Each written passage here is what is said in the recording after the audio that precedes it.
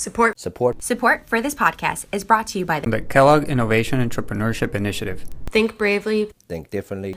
Think collaboratively. I met Joe Dwyer, my partner, and he at the time was at OCA Ventures and was working on turning around one of their investments. It was a recruiting platform for millennials, and he wanted to turn it into a tech company basically and build kind of like an eHarmony for jobs type of thing. And his pitch was that this is probably not going to work. We only have 6 months. You have to take a pay cut. And yeah, the most likely outcome is that we're not going to be able to turn this around in time. And I was like, that sounds great. Let's do it.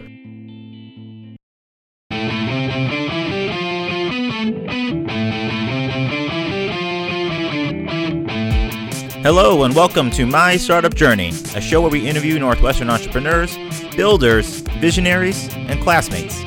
Today we're talking to Sean Johnson, founder of Digital Intent, VC at Founder Equity, professor of digital tools for entrepreneurship at Kellogg, and all-around funny man. I have a prediction. Right now, software engineers are in hot demand for startups, and I believe that the next big jobs in hot demand will be data scientists and digital marketers. When I was in New Venture Launch, a lot of groups went around saying that they needed help on how to use Facebook, Google, Twitter, etc. And I took Professor Johnson's class, and I learned so much that I've used in my own personal business. Now, while Professor Johnson is a guru at digital marketing, his starting path might surprise you. Okay. Where did you grow up? Colorado. I grew up in Colorado Springs. Went to undergrad at Boulder. And then, so I was there until I was 23 or so. Moved to Seattle briefly, with like a week's notice. Just drove my car up there.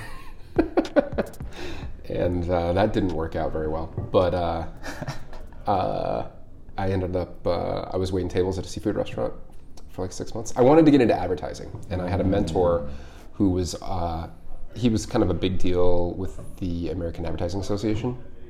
And he got me interviews at every ad agency in Seattle. Not that there's a lot of them, but he got me in with the principals. And I told him, I'll work in the mailroom, I'll do anything. And none of them were hiring, or they just weren't hiring me. So I ended up being a waiter for 6 months, and then I went to a bachelor party in Las Vegas, and I met a girl. And she lived in Manhattan, and she was getting her master's at NYU in economics and worked at Ernst & Young. And I lived in Seattle and was a waiter. And I thought, I don't see why this can't work out. So we talked for a couple months, and then about 2 months after we met, I moved to New York City. Wow, you are a fast mover, man. Yeah, well, and she's my wife, so it worked out. Very cool. What happens in Vegas gets married, so.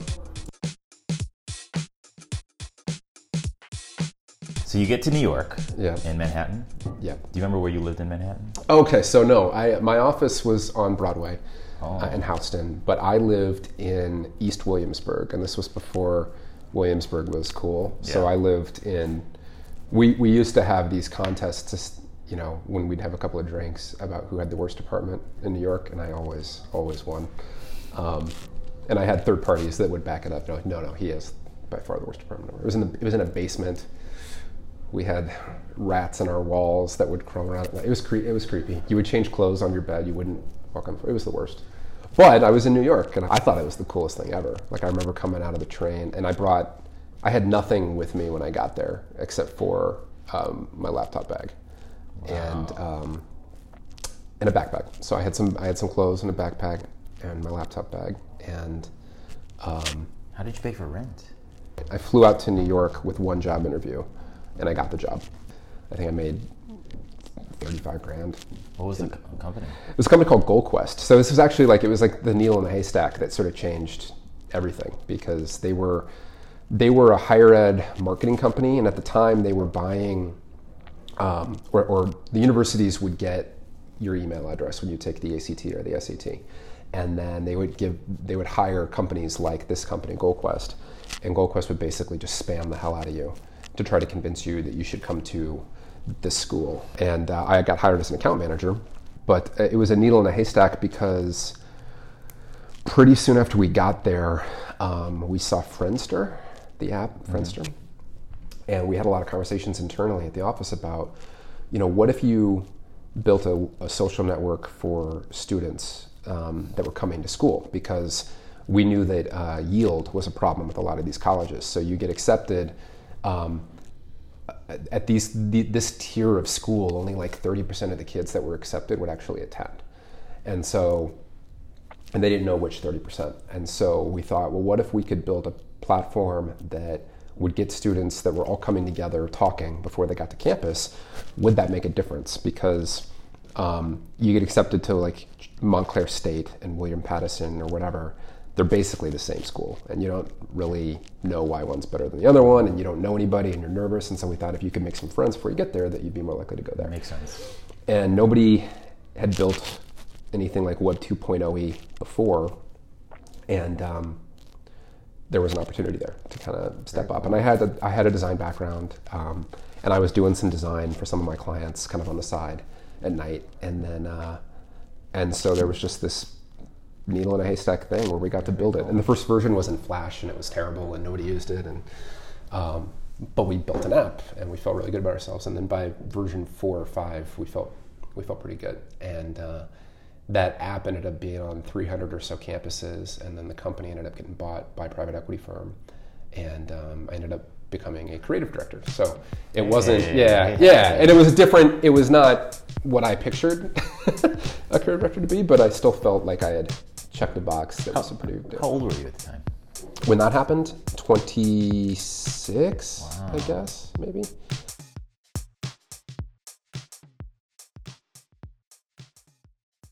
Were you married at that time? I wasn't.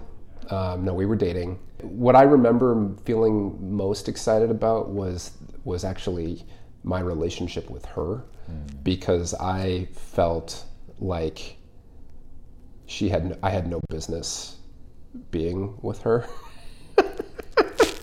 until that happened. And I felt like there was this window of time where I had sort of, she had taken a chance on this completely raw piece of a person. She took a risk, right? And so I think that felt really good, that I could go out to events with her colleagues and be somebody. I wanted to do design, but I wasn't good at it. And so I talked to the design director at the time, and I said, I want to do design at night.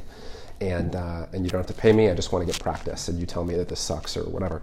And so for about a year and a half, I did that. Very cool. And the switch happened when we realized that we needed to move away. Everything that we did was in Flash at the time, and we realized that we needed to move away from Flash towards HTML and CSS and all that kind of stuff. And I had happened to know HTML and CSS from my little crappy business back in Colorado, and I was the only one really that knew it.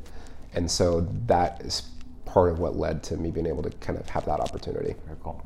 I remember reading a bunch of your posts that you put on LinkedIn. For instance, you had talked about needing to just grind it out. And that's something that you and I talked about when I took your class, about people need to realize that this is hard stuff. And I remember you bringing up how you would get up early and go to Starbucks and just crank out content or whatever you were doing.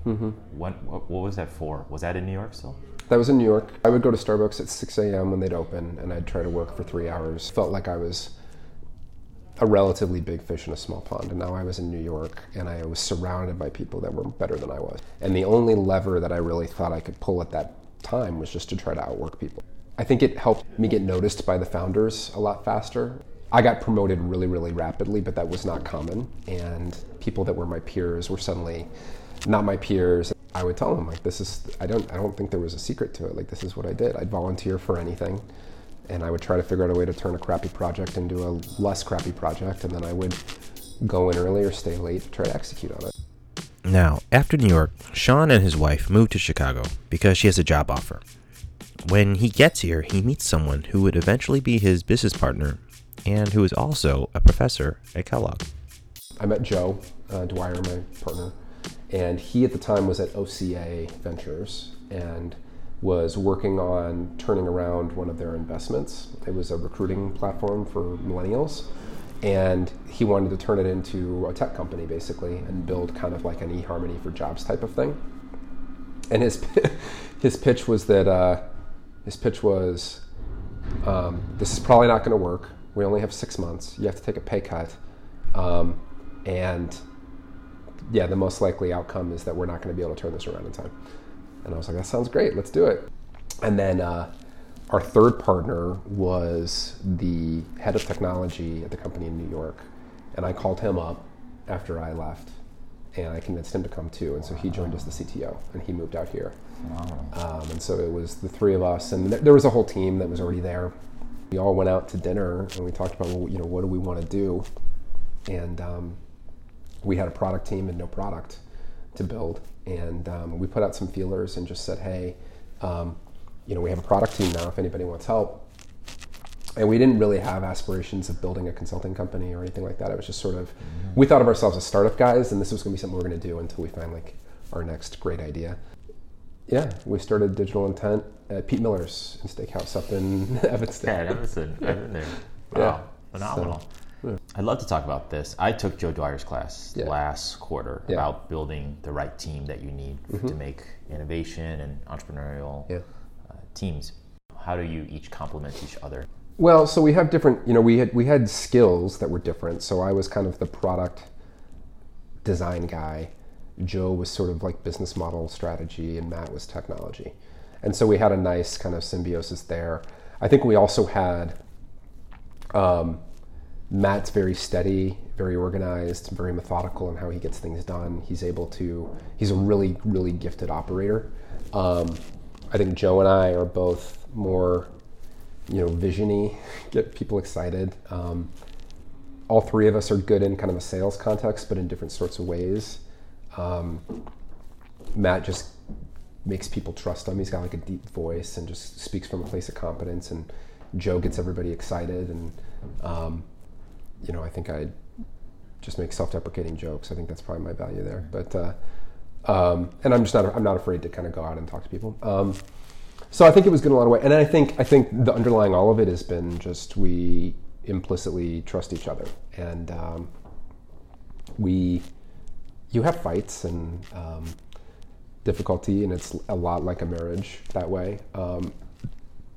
But all three of us know that the other guys have your back, and that is a really, really hard thing to replicate. I think in a lot of ways that was sort of dumb luck. I had known Matt for a long time, working in New York, and I knew him even prior to that.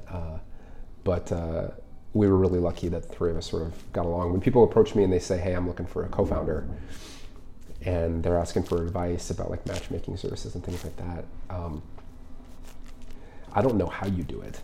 And that microwaving approach, like if you have an idea and you really need to pursue it, I guess you don't really have a choice. But that whole, we're going to go speed date co-founders personally scares the hell out of me, because it's like that I've seen that movie enough times to know that that's one of the biggest risks is the partners don't get along, or they're not on the same journey. And I was really, really fortunate that the three of us were on the same page about a lot of that stuff. And we talked a lot about, that was the bulk of the conversation at P. Miller's when we started the company. We knew enough about each other to know what each other brought to the table. Cool. That whole dinner was about what kind of a life do you want to have with this. And I remember, Matt wanted to work with his friends and do something like that. That was more important to him than kind of anything else. For me, it was, I had just had my son, and I said, we've done the startup thing a couple of times. I've the whole 6 a.m. thing, like I've done that. If we build a really successful company, but I don't know my kids or my wife, then none of this is worth my time. And so as long as we're architecting a business the way that we want, why not at least try to figure out a way to do it in a way where you have some semblance of balance. And so I think a lot of that, we had really, really candid conversations at the very beginning about that kind of stuff, and where we wanted to go and all of those kinds of things. So I think that the trust component was probably the most important part. What did you do for either, I guess, did you need capital? Did you need to raise? We bootstrapped it. So we opened the bank account with a check from our first client. Did you have an office? No, the first year we didn't. We worked out of coffee shops, which was hilarious because when you're trying to hire people. Welcome to my office. Yeah, I interviewed someone at an Argo Tea, and we were at a table here, and then we were interviewing, and they were like, "Hey, would you like to meet Joe?" Yeah, sure. And then we just switch. I don't think that she took the job. So when did you go though from being this services side to morphing into founder equity? So Joe had this idea for a while about could you create an alternative type of fund that provided cash and talent. And the idea was he saw when you raise money, the majority of that money goes towards people. And if you make even one wrong hire early on, like if you have the wrong CTO, that's a big problem. Because in a lot of cases you don't realize that they don't actually know how to code. You don't know that. And if you make a mishire, the new person that comes in is going to have their own way of doing things, and it's a huge, huge risk. And so he wanted to try to create an alternative fund structure that could de-risk that. And I thought, hey, great idea, but we don't have the bodies to successfully deliver on that. And so it was about 2 years in, or 2.5 years in, we were up to 25 or so people. And we're like, oh, we actually have that team now. Let's think about it. And at that time, Joe had a lot of time to have he's sort of a beautiful mind type of person. And the concept grew in kind of nuance. He knew that because we were first time GPs, that fundraising would be a challenge. And so he deliberately created a structure that's very different to kind of alleviate some of that, or to kind of get in the door. So most funds are based off of a 2 and 20 model. You raise, you get 2% management fee, 20% carry in the back end. So we have no management fee, and we have no traditional carry. We make an investment in these companies, we bundle that up into a portfolio, and then we sell off our ownership. So we own basically the exact same thing that our investors do. And the only way we make money is if these things are successful. And so we could do that because we had a consulting business that could pay our salaries. We trusted each other, and it's pretty fun ride. When we return, more laughs and more insights from Professor Johnson about teaching digital marketing at Kellogg and advice for you. If you had 2 versions of a website, how do you know which one people would more quickly understand? Could they find the information they were looking for? How long would it take them? Built for UX testing, Usability Hub allows you to see which version of your site or app users prefer. Where would they click? How many do the action you want? And much more. At $2.50 per targeted tester, it's a great way to gain insight about your designs and user interfaces. Sign up at our EBC site to get 40% off of 3 months, or do a pay-as-you-go model. Hey, if you're an entrepreneur or working for a startup and you're looking to grow your business, stay organized, or help with presentations, you should probably listen right now. In this segment, we call this Entrepreneur Tools, and it's a chance for me to tell you about some cool tools that can help you do all that. One of the most frustrating things about digital marketing is wondering, what are my competitors doing? How are they doing on Google AdWords, and are they better than me? Well, Moz.com is a great tool that allows you to enter websites of your competition to compare yourself. Simply go to moz.com, that's Moz.com, and try it out by typing in a search keyword you think would be used for your business. You can then see the monthly search volume for that search term. And if you have an account, you can see how your competitors' websites are doing. It's pretty simple. Just copy the website URL from your competitor and paste it into the search box on Moz.com. Then what you can see how do my competitors do in terms of some metrics like domain authority, page authority, and linkbacks. Try it out now at moz.com/free-SEO-tools and try it for yourself. We are back. I'm so excited to be interviewing Professor Sean Johnson because not only is he a great success story in terms of his job and personal life, but he's also a great professor and tells us about how he got involved with Kellogg. So Linda had come over from Booth. I had been a guest speaker a couple of times for Craig Wortman's class at Booth. She was looking for, Troy was teaching the digital marketing track and wanted a another. They wanted more sections than he wanted to take on, and so they needed another person. And Joe reached out to her, and Craig reached out to her, I think within the same day, and that was sort of how I got on her radar. And then I came out and I guest lectured for one of her classes, and that was sort of what happened. Again, I mean, it's just one of those. You have these needle in a haystack things, and I was super lucky. I mean, that was one of my goals in my career, was to be a professor somewhere, and I thought like state college or community college or something like that. Man, you were just knocking it out. Well, I just remember coming home to my wife and being like, "Hey, Kellogg approached me about maybe being able to teach there." And Did you celebrate? It hadn't happened yet. No. She was like, "That's amazing," and I was like, "Yeah, I'm sure they'll find out that." That I can't read. Right. But no, it's been really fun. How long have you been a professor now? Geez, 4 or 5 years. Yeah, it's been a while.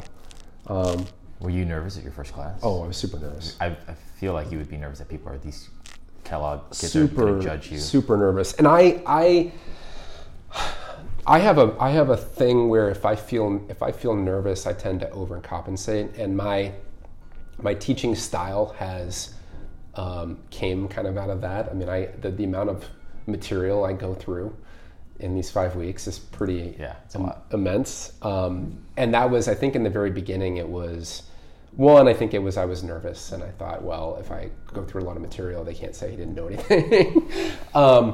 But the other part of it was I had gone to, I hadn't taken other classes in graduate school, but I had been to conferences and workshops and things like that, and gone home and wrote down like 3 lines in my notebook, and like, what the hell was that? And so I wanted the students that really want to know this stuff, and especially students that are actually working on startup ideas. At the end of that 5 weeks, I want them to know everything that I know, and that was sort of the goal. And I've had to adjust over the years and figure stuff out, and realize that maybe 2,000 slides is too much, but maybe 1,200 is the sweet spot. I remember when I took your class, your first opening statement was, "Here are 5 reasons why you shouldn't take this class." And I don't know if this was one of the reasons, but you did preface it with, "I have 200 slides today." And I just remember hearing everyone go, I was like, let's see what happens. I'm so excited. So what's going to happen? Yeah. Justin Bieber, just popping through. Right. No, I tried to make it, I did stand up when I was in college for 3 years. And so I you now know why I stopped, because punchlines are a good thing to have. It's a good skill to have if you're going to be funny, is to have jokes that people laugh at, and I didn't have that. But it hasn't stopped me from trying, and this is my outlet for it. And so, and I like having, and my slides are designy, and my slides have, I try to have. It's very much a presentation, not a download this, read it, and pick it up type of class, which I actually really, really liked. Right. I've had to adjust that too, and provide, now I have, it could be a book at this point, but I mean to give folks afterwards the annotated versions of the slides and things like that. But yeah, it was an effort to try to be as engaging as I could, given the material. I remember reading one of your LinkedIn posts where you had mentioned that you had realized that being a professor at a very good school was something that was now a part of your identity. And then you had talked about, we talked about a lot of you as being this identity of, I have sometimes this, am I in the wrong context? Or were you talking about your wife? You were saying, man, am I not even up to her standard? And sure. all this. So I can see that. And I remember when you wrote that, you had been very vulnerable. You showed people that this was something that you really cared about. And sure. I remember if it was taken away from you, it would kind of sting.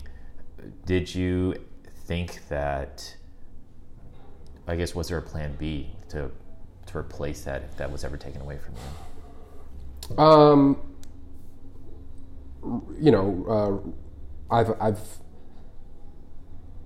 I like teaching, and so I think I would have tried to figure out a way to do that.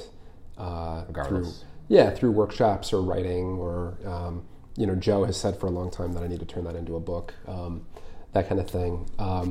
It is funny though how much identity matters to people.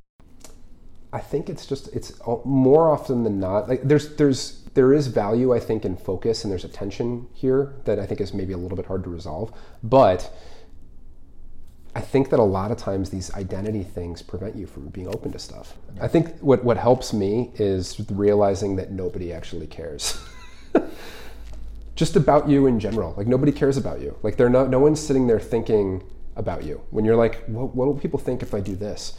Nothing. They're not thinking about you. And so, like, they're thinking about themselves and their own lives and their challenges and their struggles and all that kind of thing. And so the more I've been able to realize that, it's been liberating. And it's like, the worst thing that happens is that nobody notices, and that's fine. I think a lot of people find it really surprising, but it's just like the worst thing that'll happen is they ignore it.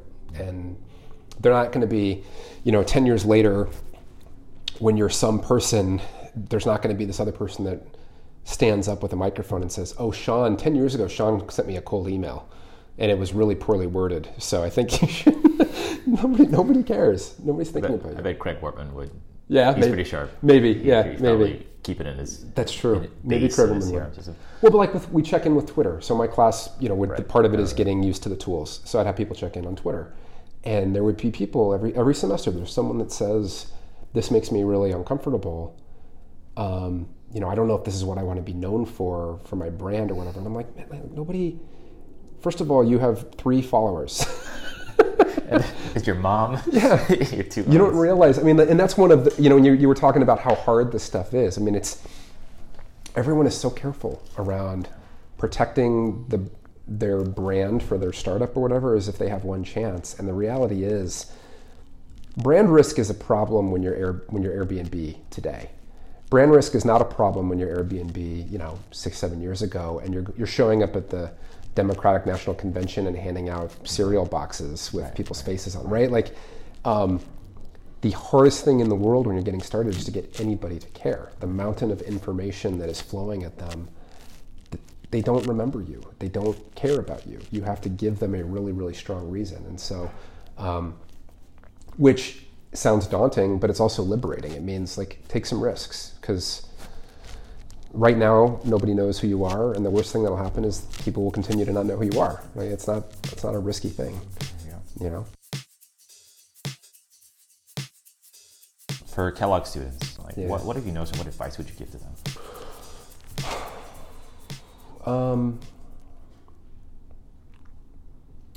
I think the biggest one would probably be what we were just talking about, saying and I try to make a point of this, because a lot of the people that take the class don't have a startup that they're actively working on, but almost everything that we talk about is just as relevant from like a personal branding perspective. And I think about how I got to know how the reason why I got invited to speak at Craig Wortman's class was because I had a deck on digital marketing that did really well on SlideShare, and Craig knew about it, and so that's how I got invited. I've been invited to speak in Nice, or in Rome, or in Portugal, or whatever, and all of that stuff comes from putting yourself out there and creating content and being aggressive about outreach and all those kinds of things. And all of those tools are free. All it takes is some time and a willingness to kind of put yourself out there and to take a risk and find your voice and all those kinds of things. And like I was saying, I mean, start a blog, start writing on Medium. People grossly overestimate how much impact one piece of content is going to have, especially when they're starting out, right? They're afraid to put that pen to paper and to hit publish because they're afraid of what people will think. And again, no one is going to read it. They're just not. Not in the beginning. You have so much time to figure this stuff out and to find your voice and to build momentum. I think of it like you're building a house, and every day your job is just to show up and to put a brick down. And it's going to take longer than you think. It might be a 5-year journey, it might be a 10-year journey. But if you show up every day, let's say you wrote an article every week, and let's say you sent out 30 cold pieces of outreach just to get to know, to meet people and all those kinds of things. And let's say you were pretty disciplined about following up with them and staying in touch and all those kinds of things.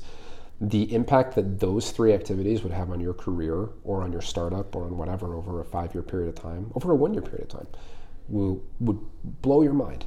And it's available to everybody, and it's free, and yet, I've said that, I've given some version of that advice in every single class.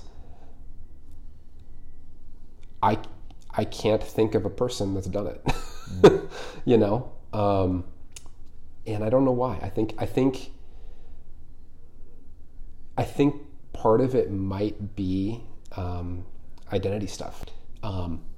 It would not surprise me if most of the people who are taking classes at Kellogg were straight A students, did amazing in all their tests, were really successful in their early careers, and they've never really truly failed.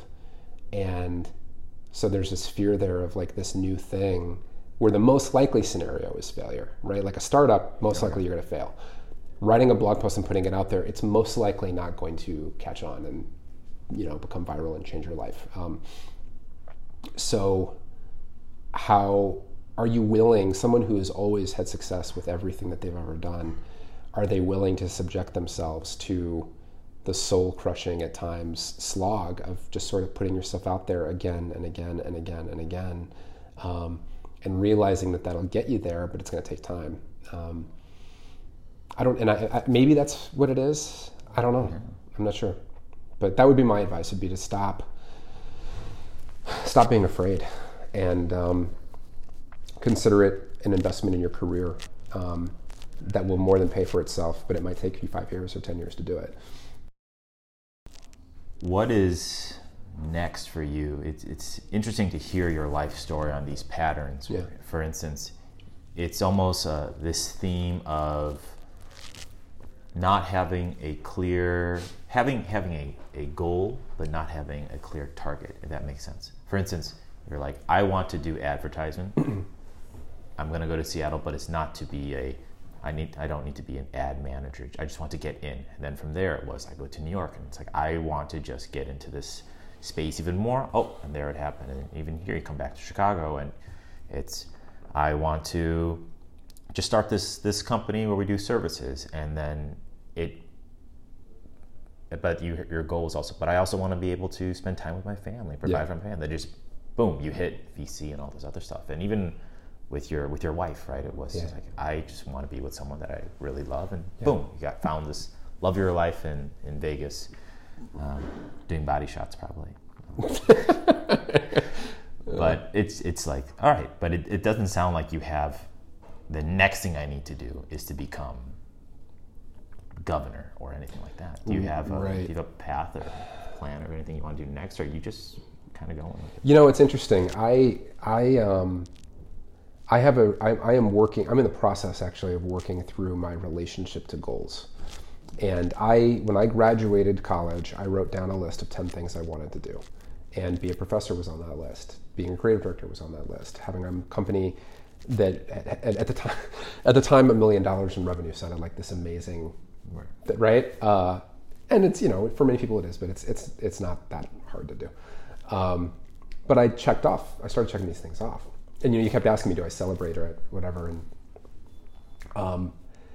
I don't. And what I learned in doing those things is that nothing about your life really changes that dramatically, right? Like when your company hits $1 million in revenue, it feels exactly the same as it did before.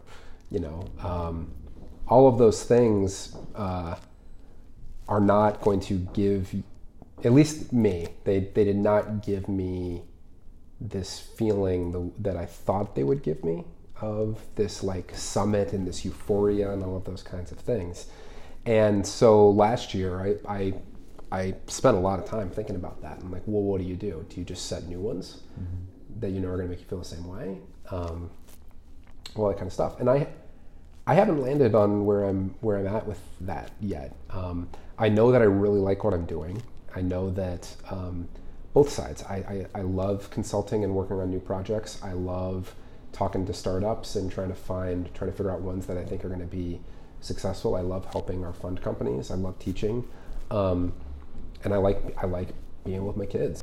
I know that there will come a point where my kids are at activities and all those kinds of things, and they don't want to spend as much time with me, and And I think at that point, I think there's some other stuff that I think I'll want to do. So I'm trying to not lose that feeling, and to be okay with that tension of like that there's more. And I think the other thing I'm trying to do is get a lot more comfortable with the process and sort of realize what I did learn last year and thinking a lot about it was I enjoyed preparing for class. I enjoy working on the slides. I enjoy reading people's homework. I enjoy sitting down in front of a screen and writing, and the process of writing a new post. I enjoy sitting down with a client and trying to sell them and trying to get them to trust me and to understand, like to be an advisor to them. The accomplishment of the goal is not as important to me as that process and just sort of being in the journey. Yeah, and trying to be present. And it's almost at a point where I'm trying to have it be like a balloon almost that you just let up in the air. So it's like did you show up today? Were you focused? Did you work with the level of intensity that you know you're capable of? And when you go home at night and you have a glass of wine with your wife, or you watch Game of Thrones or whatever, do you feel like you earned it? And as long as I do that and I keep doing that, I feel like most of this cool stuff that's happened in my life has been serendipity anyway. I didn't think I was going to be a VC, right? That never in a million years would have occurred to me. Most of that stuff has just been show up and work your hardest and do your best every day, and cool stuff's going to kind of come. And so yeah, I don't know. If you ask me in 6 months, I may want to be governor. I doubt it. Doubt it would be that. Yeah, we would be in a terrible spot. Yeah. The only other thing I would say is I spend a fair amount of time thinking about, well, maybe my goals should be more. I tried writing a little bit more like altruistic goals or almost like character goals. Right. And that didn't really work very well for me. Not that I'm like, maybe I am a terrible person. I don't know. What I kind of realized was that I was writing down things that I thought I should write down rather than things that actually got me energized. And so I had a little bit of a detour there where I was trying to do stuff. And I don't know if that's good or bad. I don't know what that says about me, but I did learn, I think your likelihood of accomplishing something is going to probably go up pretty dramatically if it's what you actually believe rather than what you think other people want you to believe. There you have it. That's Professor Sean Johnson, husband, father, son, brother, gymnast, VC, and professor. Personally, I love this class a lot. It's one of those classes where the more you put in, the more you'll get out. I used what I learned for my personal businesses, and that's what has helped me be successful. Oh, and one thing. Sean mentioned that he has a list of accomplishments he wanted to do and has done all of them except one. The last thing to be mentioned in the New York Times. I'm John Lee, and you're listening to My Startup Journey. Please leave a review on iTunes, SoundCloud, or Google Play, as it would mean a lot to the EBC Club. But until next time, keep dreaming.